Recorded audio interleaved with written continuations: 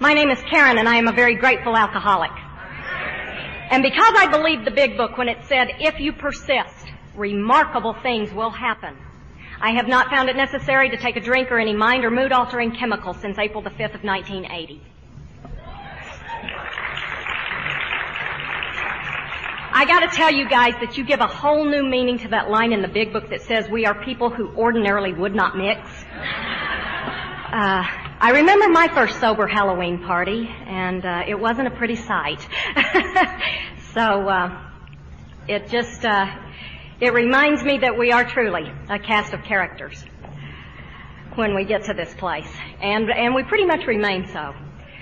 A wonderful thing's going to happen tonight, or at least I hope so.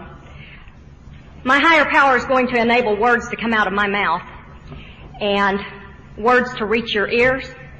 And I learned a long time ago that the two may not necessarily be the same thing. And I know you've been in meetings where that's happened to you. I heard a story that illustrated this not too long ago about a lady, and it was time for her yearly visit to her physician. And because one of their cars was in the shop, they determined that her husband would take her and drop her off at the doctor and pick her up. So he dropped her off and came back at the appointed time to get her. And when she got in the car, she was just beaming. And he said, well, you sure look happy. And she said, well, I am. He said, oh, you are you? He said, well, what are you so happy about? She said, that doctor told me I've got the body of an 18-year-old. He said, oh, he did he? What'd he say about your 40-year-old ass? She said, your name was not even mentioned.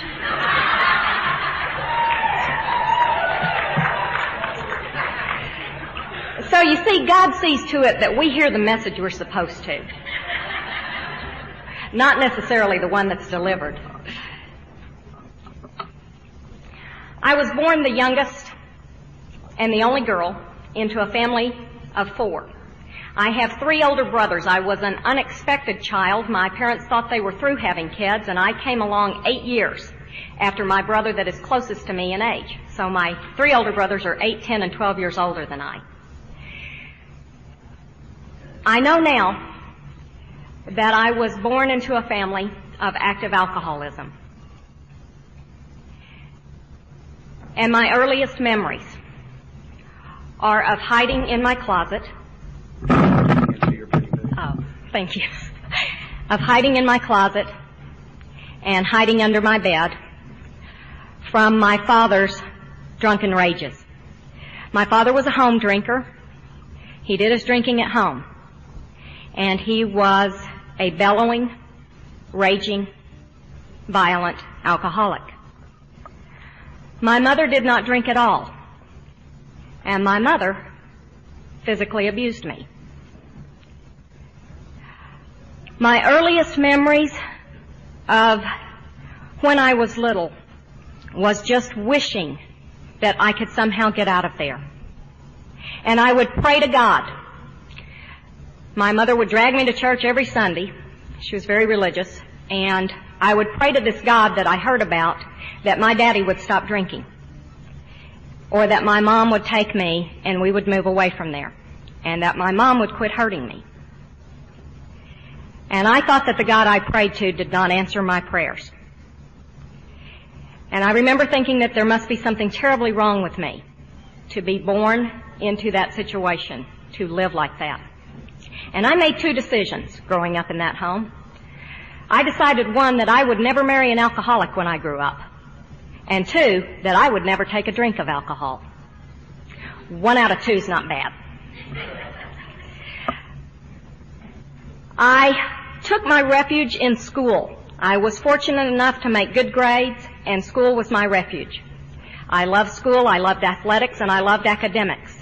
And by the time I graduated from high school, I graduated second in my class, and I had a scholarship away to college. And I took college placement tests and placed out of my entire first year of college. So I was going to be able to finish college in just 3 years. And my thinking at that time was, thank God, I am finally getting out of this hellhole.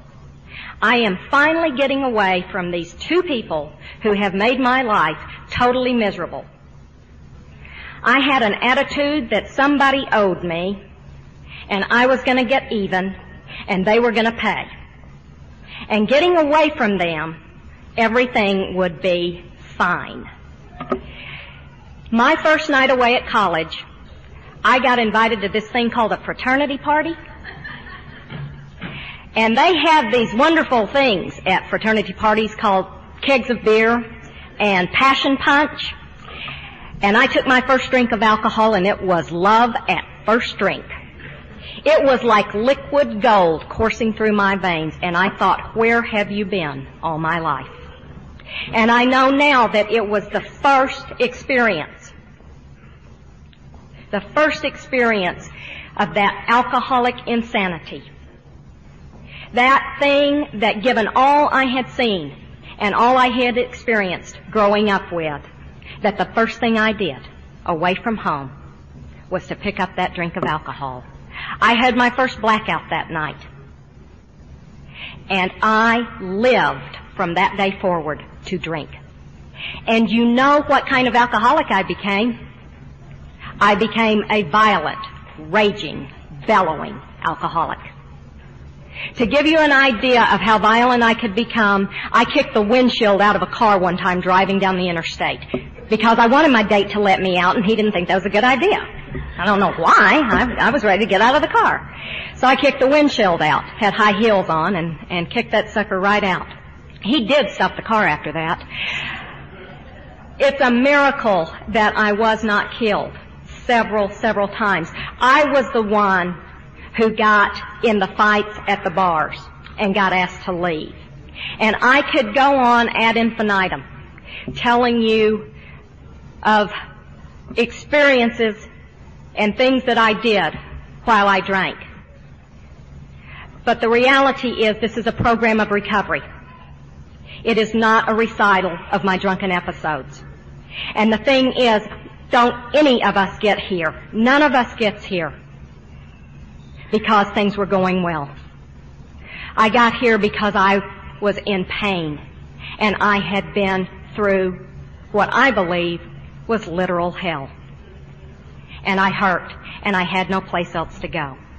Somehow, I managed to graduate from college, but guess what? It didn't take me those 3 years. It took me 4.5. And you know why? Because of all my drinking. And I got out of college, and I had been accepted to law school. And this wonderful, tall, 6'2", blonde-headed, blue-eyed guy said to me, "Hey, I got a job in San Antonio. Why don't you come live with me?"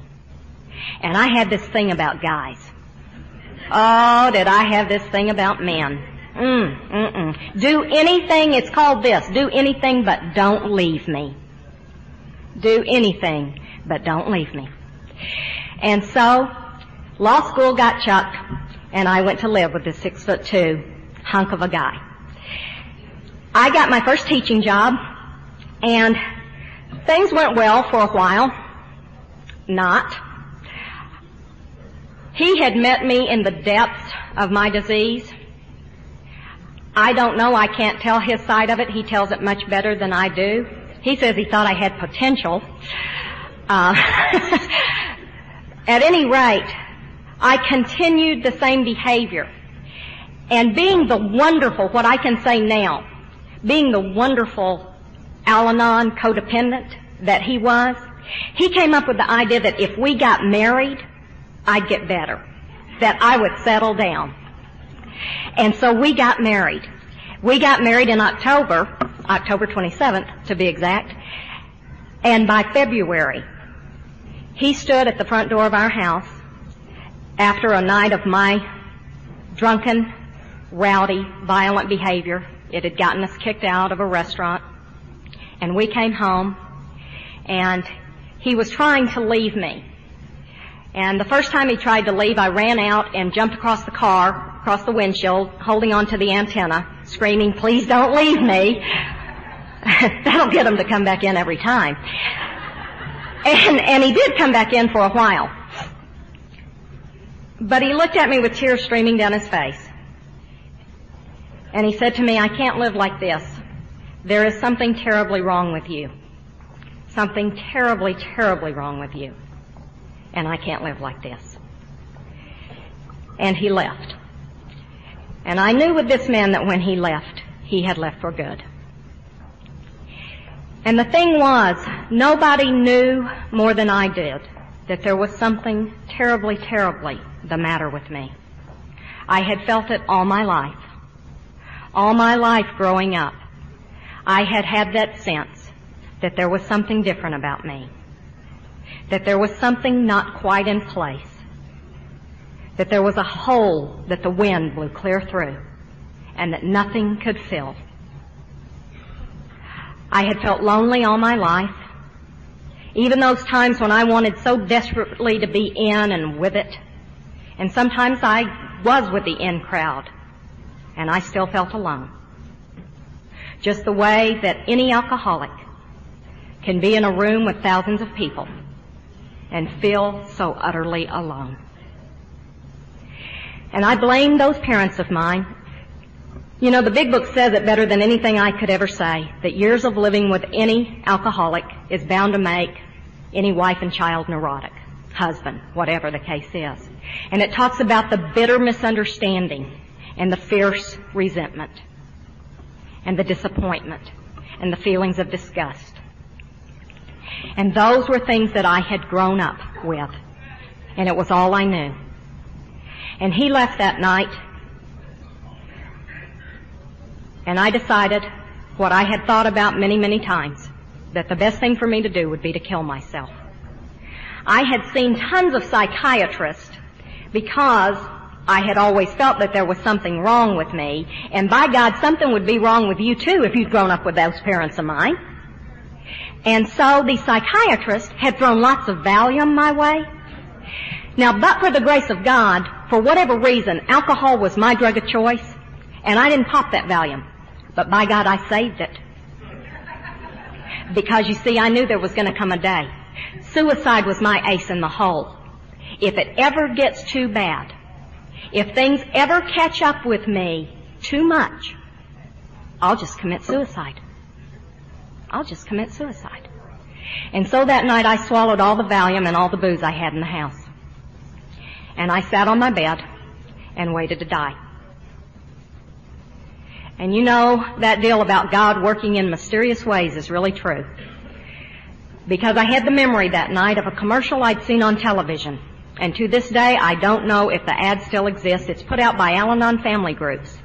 And in the commercial, there is a couple that's arguing. And the voiceover at the end of it says, "You know what his drinking is doing to him. Do you know what it's doing to you?" Now, when I had seen that commercial, what I thought was, that's my parents. That's why I'm screwed up. It's them. It was all that arguing, all the damage they did to me. I'm calling this Al-Anon thing, by God. And then I thought, I better call 911 first. Actually, 911 didn't even exist. It was just an emergency number. So I called and got the ambulance to come and get me. And I was taken to the hospital. I understand now that they would not have released me that night these days. But back then they pumped my stomach. And they asked me if there was anybody they could call. And to this day, when I think about that night and they ask me that question, is there anyone we could call? It probably speaks just about for every one of us the depth that this disease drives us to, because there was no one they could call. I had no friends, and I had cut ties with my family long ago. I had business associates, but I had no one who truly knew me. And so I had to say, no, there is no one you can call. And I went home and I called that thing called Al-Anon. And I got the 24-hour answering service, and a wonderful lady called me back and talked to me. And I made my first meeting of Al-Anon the next day. Now, they were a bit suspicious. But you know, they did what Al-Anons do best. Love alcoholics. They loved me. They just loved me. And they welcomed me, and they said, you may want to go to these things called open AA meetings. We have a lot of them, and you're welcome to come. And the other thing that they did was that they taught me that my father had a disease. And it was the first time I had heard that. that my father had a disease, and that my mother had a disease too, and that our entire family was affected by this disease. And so I went to those Al-Anon meetings, and I went to those open AA meetings, and I found a funny thing happened. At those open AA meetings, I would find myself going over and over and over again, and tears would flow when the alcoholics would talk. Because what I was doing is that critical thing that happens with us when we share our experience, strength, and hope. I was identifying. For the first time in my life, I was identifying. You were speaking with your hearts, and I was hearing with mine. And so the walls began to crumble, slowly but surely. And finally I said to this one lady that I'd just fallen in love with at those open AA meetings, she was an alcoholic, she was one of them. And I said to her, I said, I think I might have a problem with alcohol. She said, oh, thank God. We're going to a conference this weekend. You're going. I said, I am? She said, yeah. And God love her. She put me in that car, and we went off to that conference. And by Sunday morning of that conference, April 5th of 1980, I was able to say and admit to you and to my innermost self that my name is Karen, and I am indeed an alcoholic. Now, I thought everything was going to get real good because I quit drinking. Isn't that the way it works? I thought my husband would come back and that things would get real good. And I said to my sponsor, I said, I don't get it. I said, I'm hurting. I feel real lousy. This is hard. And she said, yeah, it is. It is hard. I said, well, what do I do? She said, you're going to work the steps.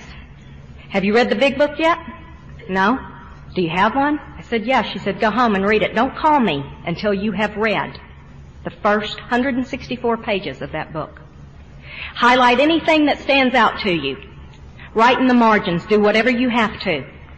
But you read the first 164 pages of that book until you find yourself. Well, it didn't take me long. I read Bill's story, and that about did it. And so I called her, and we got together. And I said, I really want my husband to come back. And she said, don't worry about that. If you don't find yourself, and if you don't get sober, he's not going to have anything to come back to. Don't call him. Don't do anything except what your responsibilities are. You hit 90 meetings in 90 days. You read this book, and you start working the steps. And you concentrate on recovery. And she brought out that line. She made me read that line out loud to her that said, when the spiritual malady is overcome, we straighten out physically and mentally.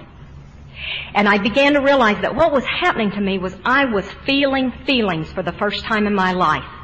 I love the way the Big Book puts it when it talks about the psychiatrist that they ask, is there any hope for alcoholics?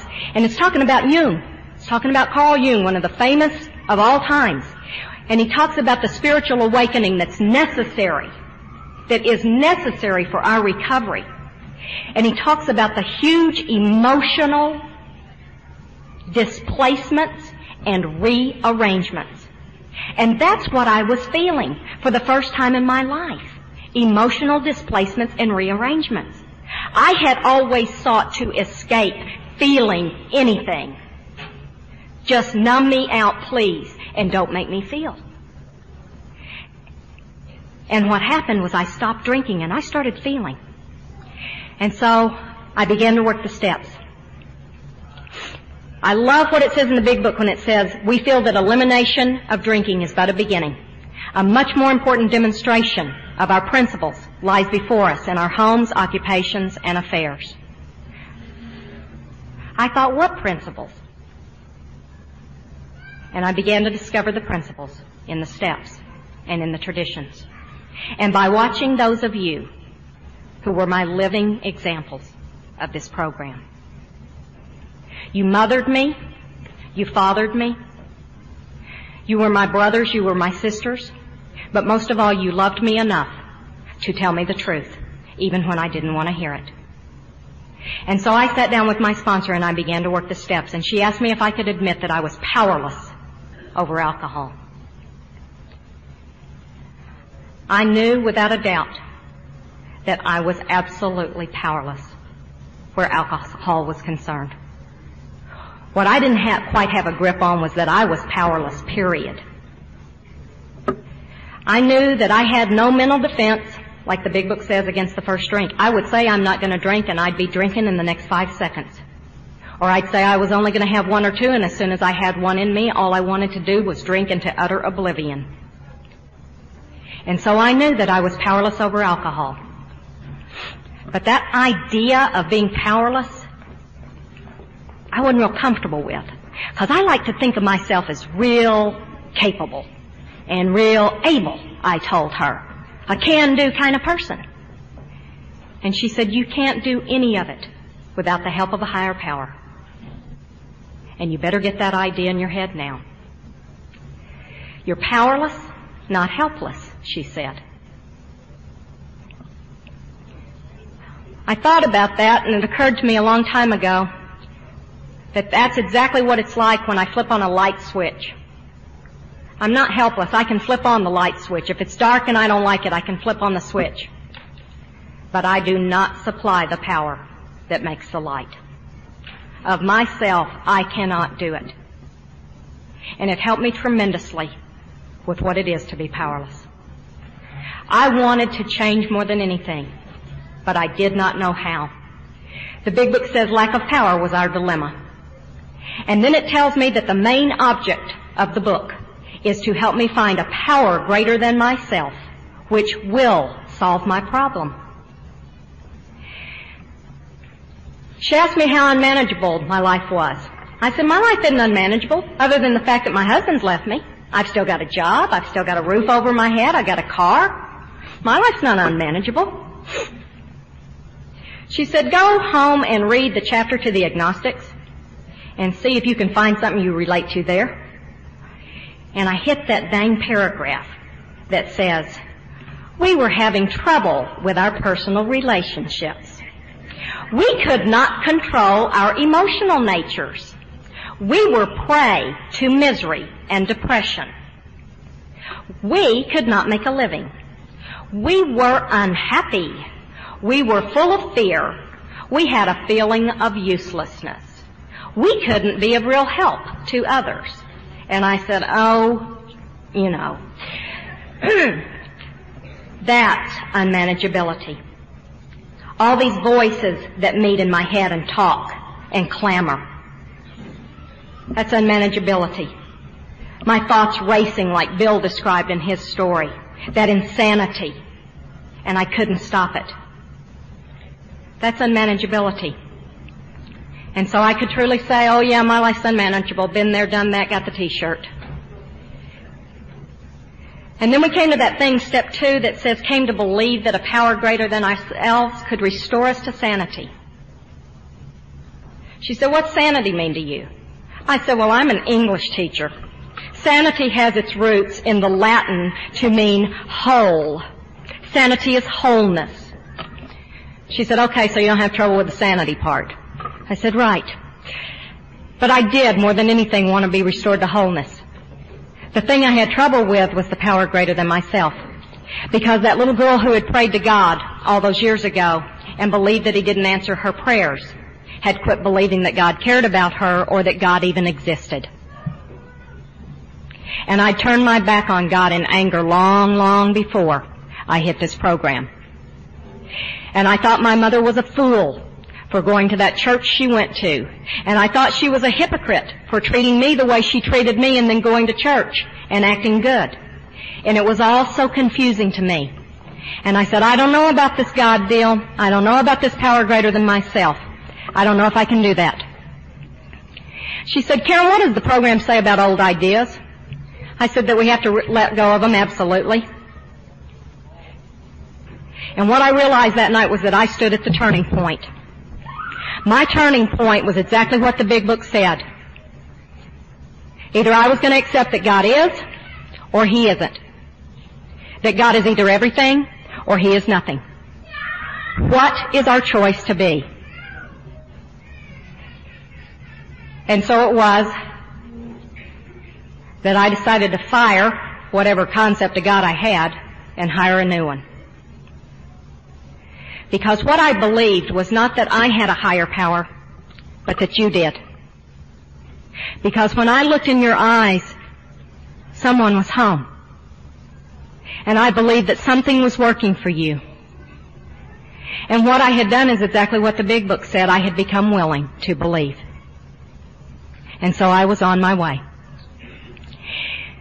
And the thing I realize now, and especially as I've sponsored people through the years, is that it was going to be terribly difficult for me to take that third step and turn my life and my will over to the care of God as I understood Him, when the way I understood God was that God didn't care about me enough to answer my prayers.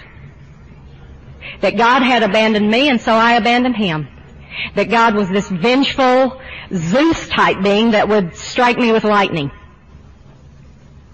It was going to be very difficult for me to turn my life and my will over to the care of that God unless I let go of my old ideas absolutely. And so the God that I turned my life and my will over to, as I understood Him, was a God that I did not understand, but was willing to believe worked in your lives.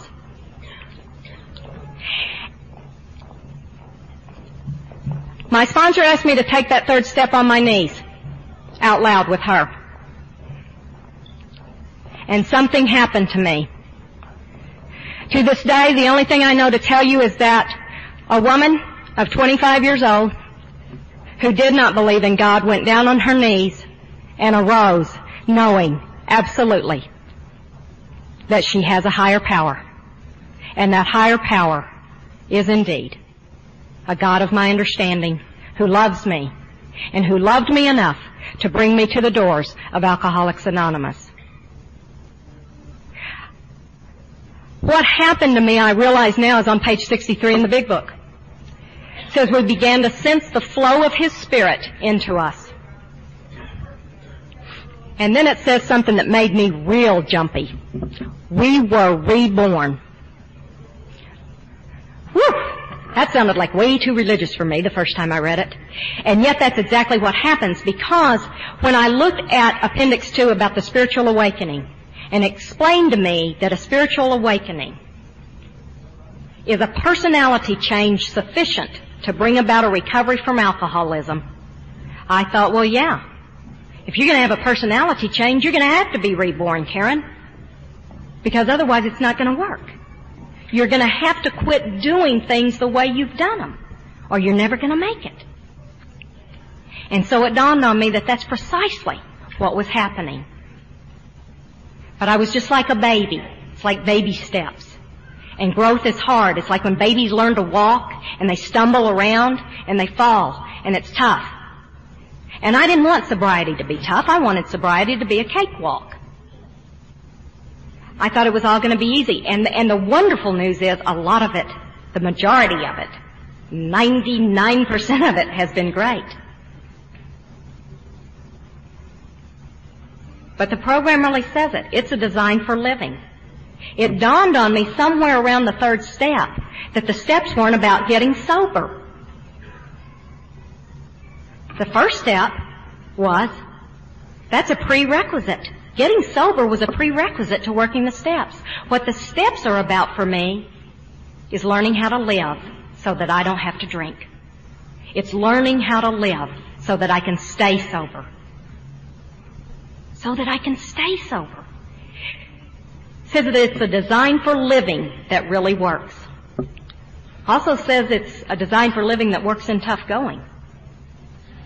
It's an interesting thing. It also tells me that the spiritual life is not a theory. I have to live it. And that what I am given is a daily reprieve contingent on the maintenance of my spiritual growth. Well, excuse me, I told my sponsor, I did not come into the program to grow spiritually.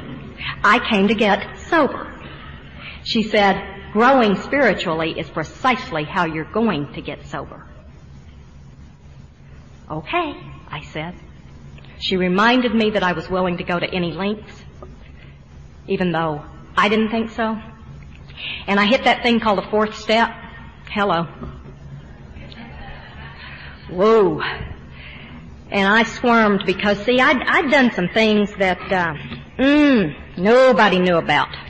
And nobody was going to know about. Those things that the big book talks about as being the worst items in stock. And that I was going to go to my grave with them. But it was pointed out to me that I was going to have a great deal of difficulty staying sober if I didn't do the fourth and the fifth. And so I did put the pencil to paper, precisely like the big book says. And I sat there in that fifth step and was totally honest with another human being for the first time in my life. Totally honest with her about how easy it was for me to lie, and I didn't understand that. Totally honest with her about how easy it was for me to be dishonest.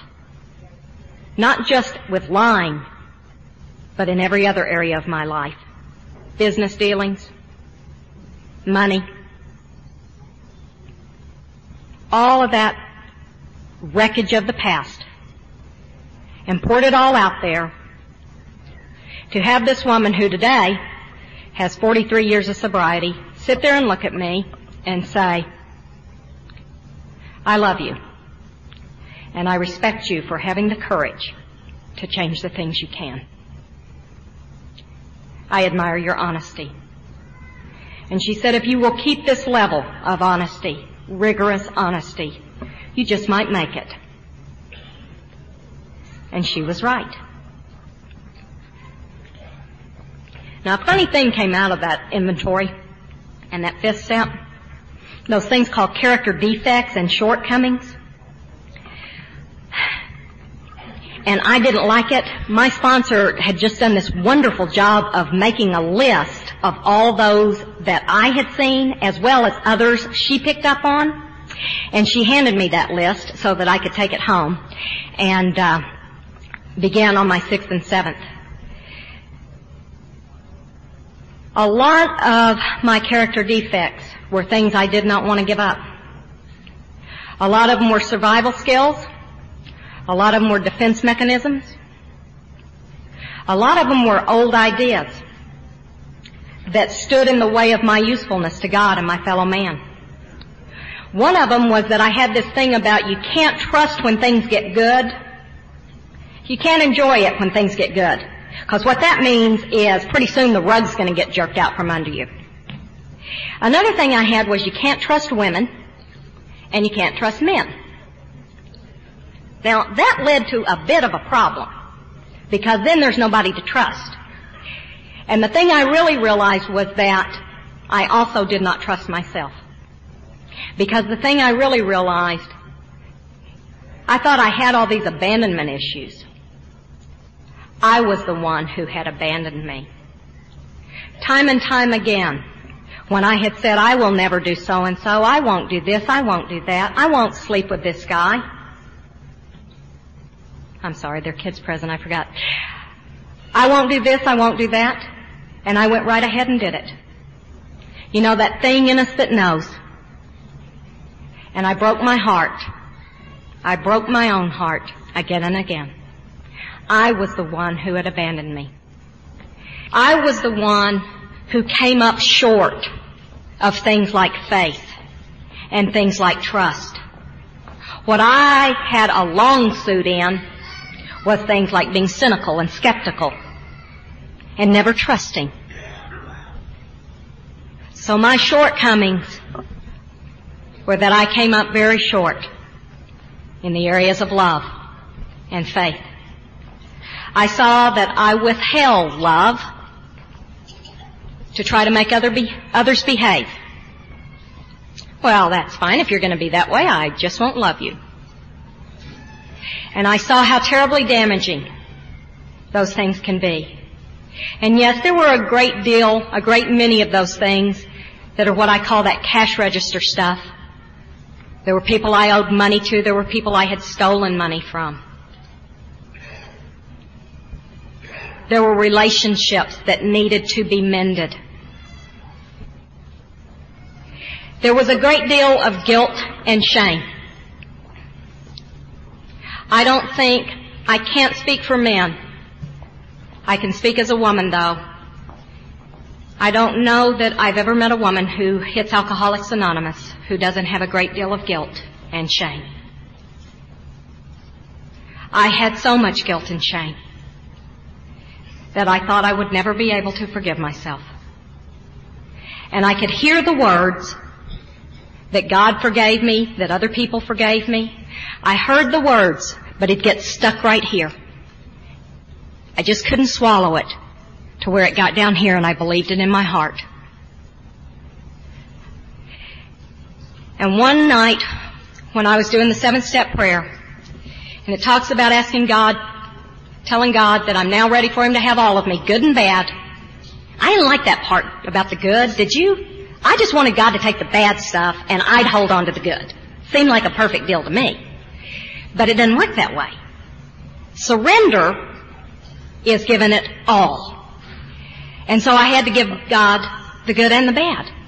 And then it says about praying that He now remove every defect of character which stands in the way of my usefulness. And what finally hit me was that my guilt and my shame were standing in the way of my usefulness to God and my fellows. Because what the Big Book tells me is that giving rather than getting will become the guiding principle. And that my real purpose is to be of service to God and my fellows. And that was going to be difficult to do if I was blocked with a great deal of guilt and shame. And so I had to ask God to somehow help me be willing to forgive myself and show me how to do that. And then those amends came. Whoa, because my parents were on that list. I owed my parents a great deal of amends. I had been a belligerent, rebellious teenager who said terrible, terrible things to my parents. I called them names that I would not want to repeat in this room tonight. I stole money from my parents. I once changed a check that my mother had written for me when I was in college for $200 so I could buy books, and I changed that check to $2,000 so I could party. She could have prosecuted me big time, and she did not. I owed my parents a lot of amends. And I wanted to say, yeah, but what about the wrongs they did me? And my sponsor pointed me to that part in the Big Book that said, it may be that others have wronged us. Can we accept that they are spiritually sick? My father had a disease. My mother had a disease. My family had a disease called alcoholism. On this side is the alcoholic, and on this is the codependent. It's all the same disease, and it affects the entire family. And the Big Book told me to take the bit in my teeth and clean my side of the street. And so I called my mother and my dad, and I asked them if they'd like to come for the holidays. My father was still a practicing alcoholic. They gladly accepted my invitation, and my father white-knuckled it through the entire holidays. He did not drink in my home. And this continued for several years. I would have my parents come for Thanksgiving and Christmas, and every single time, my father would white-knuckle it through those holidays. And then one year, Christmas time, I decided it really ought to be my brother's turn, one of them. There were 3 of them after all, and I was the one who kept having them. And none of them wanted to do it. And my dad called and said, are we going to come for Christmas? And I said, because you taught me how to love unconditionally. Because you loved me when I was unlovable. I said, sure, Dad, come on. And he said, great, I got something to show you. And my dad walked in my house, and he gave me a hug, and he put a 1-year chip in my hand. My father had been sober in Alcoholics Anonymous for 1 year. He had just taken his 5th step already with his sponsor. We lived in San Antonio at the time, and the weather's warm there at Christmas, and my dad and I were able to take long walks. and my father began to tell me the story of his life. I had never met my grandparents. My father had kept us away from them on purpose. My grandfather was a practicing alcoholic. And I began to understand the man that I had so wrongly judged. I began to understand what he was about. And they went home, and I got a letter at the end of January that read, "Dear Karen, I need to make amends to you for the years of your childhood and the years of your life that my alcoholism robbed you of. I want you to know how happy I was the day you were born. We finally had the girl we'd always wanted. I want to thank you for Christmas. It was the best Christmas I've ever had. And most of all, I want to thank you for the gift of Alcoholics Anonymous. I am so proud of you."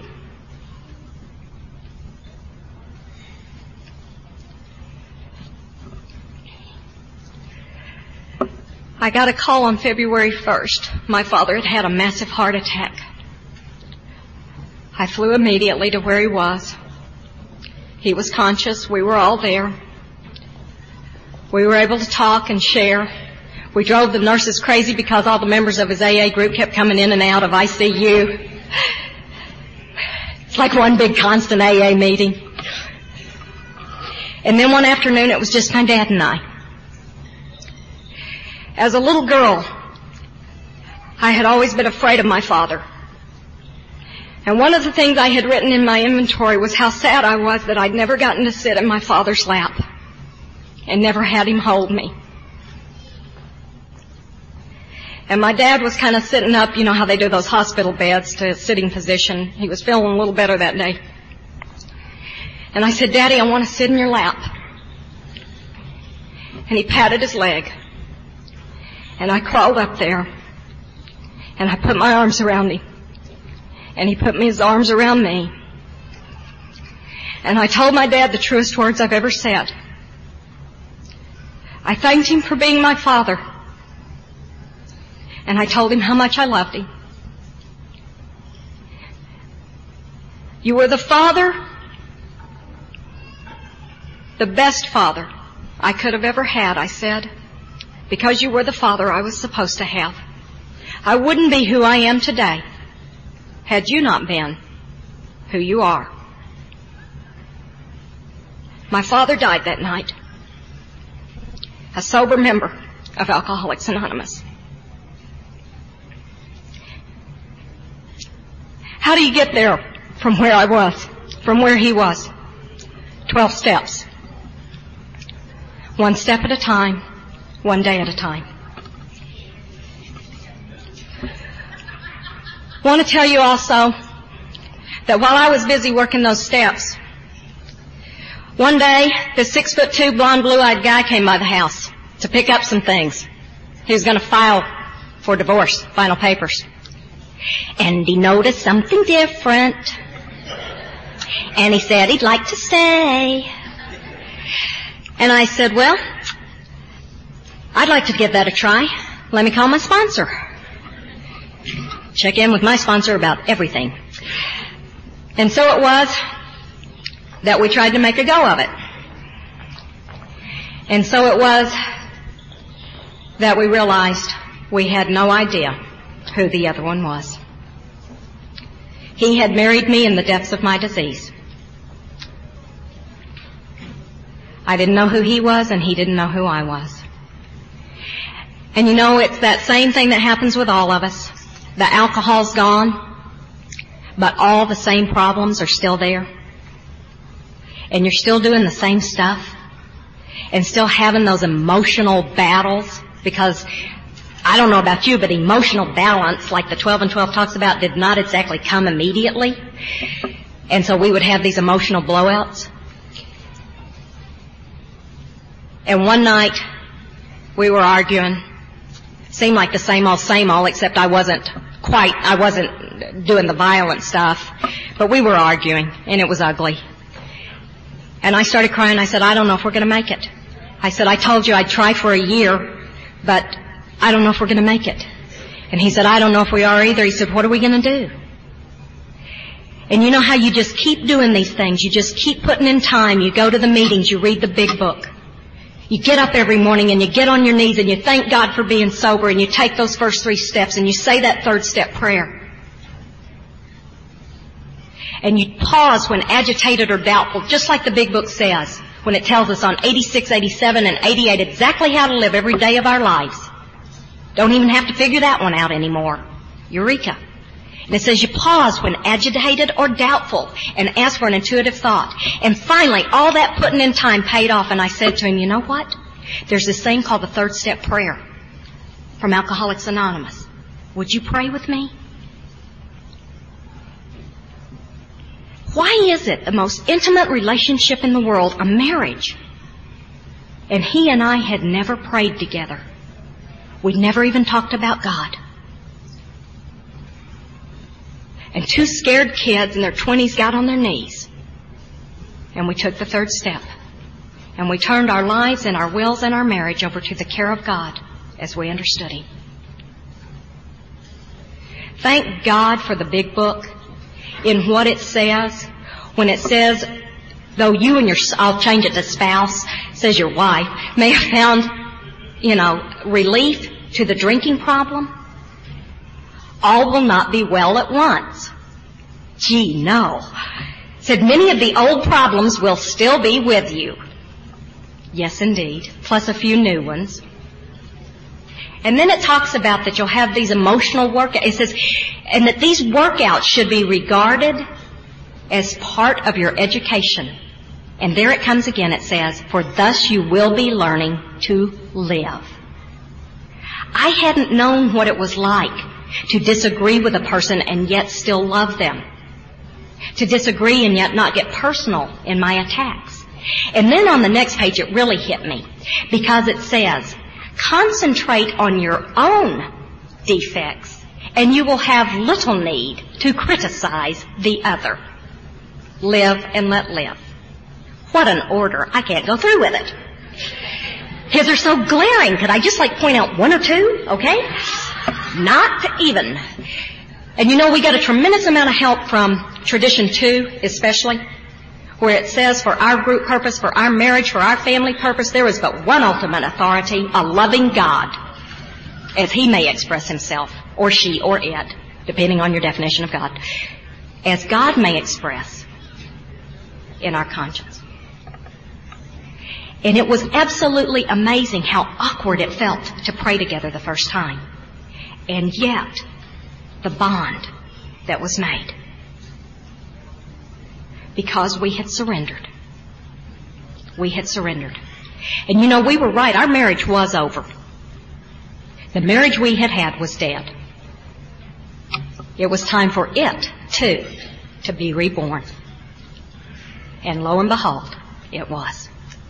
And the thing I realized was that I had been looking from my husband something that he didn't have to give. The same way that I had been expecting my parents all those years to give me something that they didn't have to give. It's not that they wouldn't, it's that they couldn't. I'm not a victim of my childhood. I'm a product of it. That's all there is to it. There is no one to blame. No one to blame. It's not that they deliberately did it. They didn't know any other way to do it. They were sick. And when I began to understand, I had done the same thing.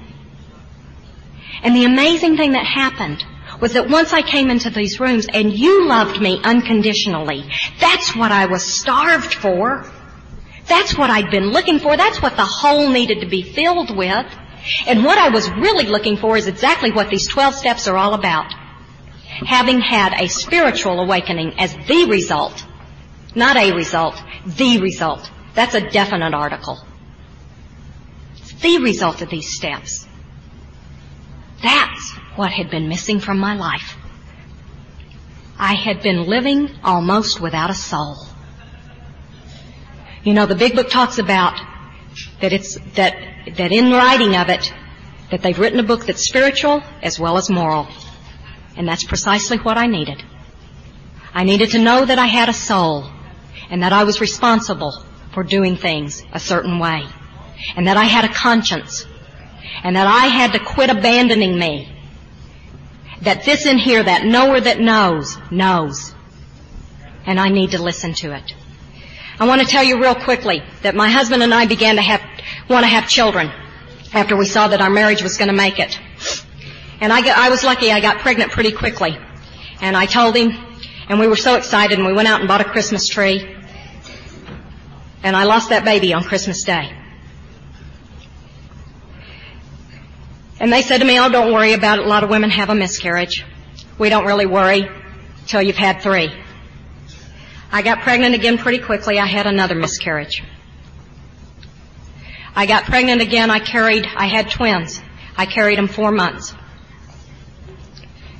They said, I think you got a problem. We better start running tests. They ran every test imaginable on my husband and I. We felt like laboratory animals. They couldn't find anything wrong. Just keep trying, something will work itself out. I got pregnant again. I miscarried. I got pregnant again. I miscarried. We began to look at adoption. I don't even have time to tell you what all we went through with that. We had a lady stop at the last minute, withdraw on us. At the very last minute, she withdrew. My 9th pregnancy, I passed 4 months. We thought I had it made. We knew it was a little girl. I carried her almost 6 months. I named her for my grandmother and we buried her. And I said, damn you, God. Why me? Why me? I got sober. I work the steps. I go to meetings. I sponsor people. I do service work, God. I do service work. Nobody likes to do service work. Why me? I've surrendered this thing over and over again to you, God. I've said, if I'm not supposed to have a baby, okay. I'll mother women in this program the way that I've been mothered.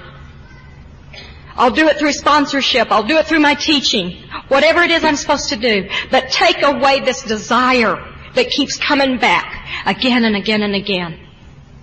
You know when you know. And that desire would come back and God would not take it. And all I could do a lot of times was come into the meetings and have you guys hold me and tell me to take it one day at a time. I had 11 miscarriages.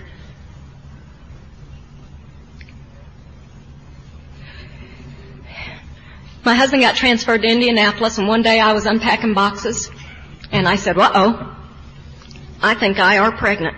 You've been pregnant 11 times, trust me, you know. This was number 12.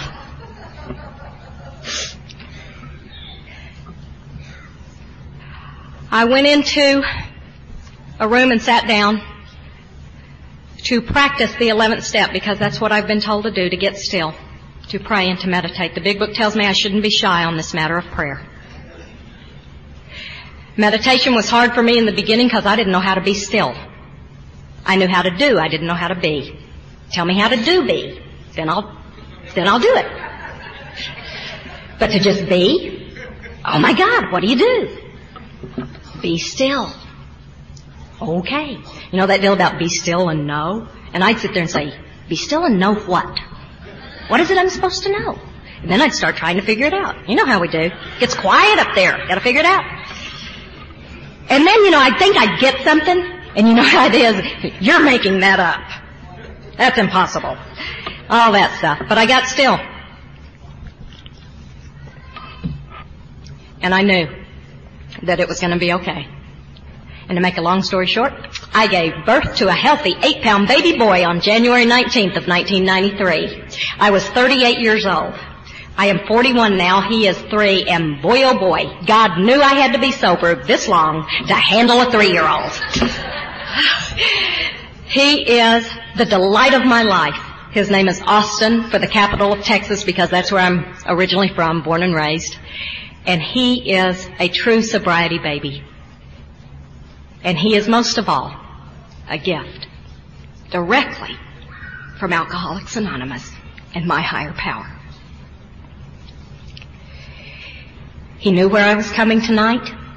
He wanted to be with all those people, as he calls them. He loves AA. Somebody once asked me, gee, but he'll never know what it was like for you. And I said, yes, thank God. Because the buck stopped here. Because I was able, because my higher power saw fit to get me to the doors of Alcoholics Anonymous. And by the grace of God, I've been able to stay sober.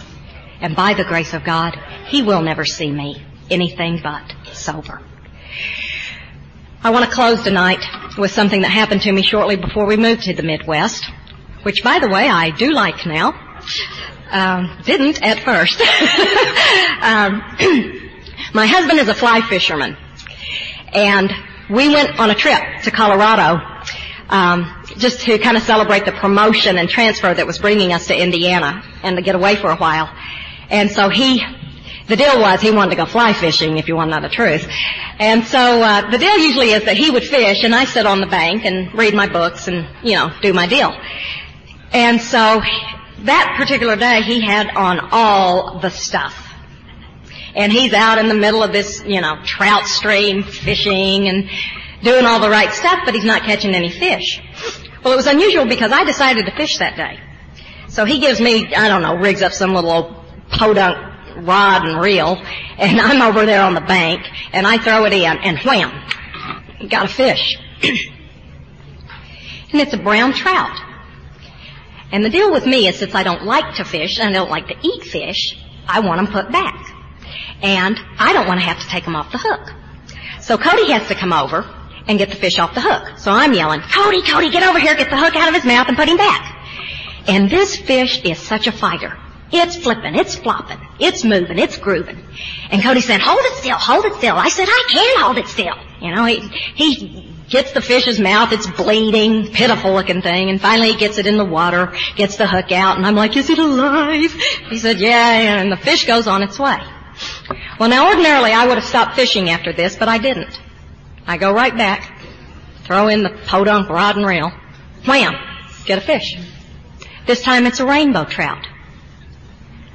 Beautiful rainbow trout. Cody, I got a fish. Come here and get it off the hook. This fish lays perfectly still in my hands. Cody takes the hook out, puts the fish in the water. Fish goes on its merry way. Now, I'm no dummy. I go over on the bank. I say, I get it, God. I'm the brown trout. Life throws me a hook, and I flip, and I flop, and I squirm, and I resist. And I want to fix it. And I want my will, my way. Self-centeredness, that we think is the root of our difficulty. Rather than knowing what the rainbow trout knew. See, it's not the change, it's not the hook, it's my resistance to it that causes me the pain. And the rainbow trout knew that. And the rainbow trout knew what it says in the big book. After that line that says, what I said at the beginning, if we persist, remarkable things will happen. The next line says, when we look back, we realize that the things we put in God's hands have turned out far better than anything we could have ever planned.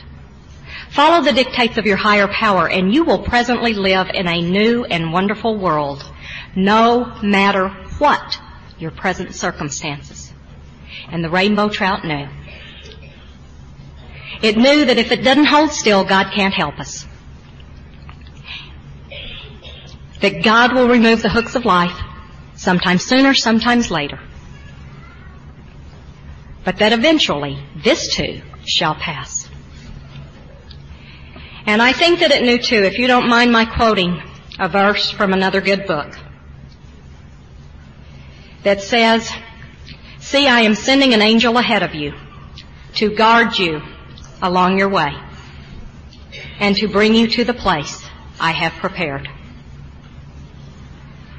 I know without a doubt that something was guarding me and saving me from death in all the alcoholic insanity that I practiced. And I know that the place God had prepared for me was this room, this place of Alcoholics Anonymous, this fellowship. And I know, too, that I have been blessed by the presence of angels in my life because I am looking at them now. I've heard people say that we are the chosen people. I don't think so, because I don't think God picks favorites. I think all people are God's chosen people. I don't think God knows any difference in any of us. But I do believe that we are a chosen people in a certain way, and that we are God's chosen people, most of all, because we chose back. We were lost out there, and we came in here. We stood at the turning point, and we chose back. My name is Karen, and I'm an alcoholic, and I thank you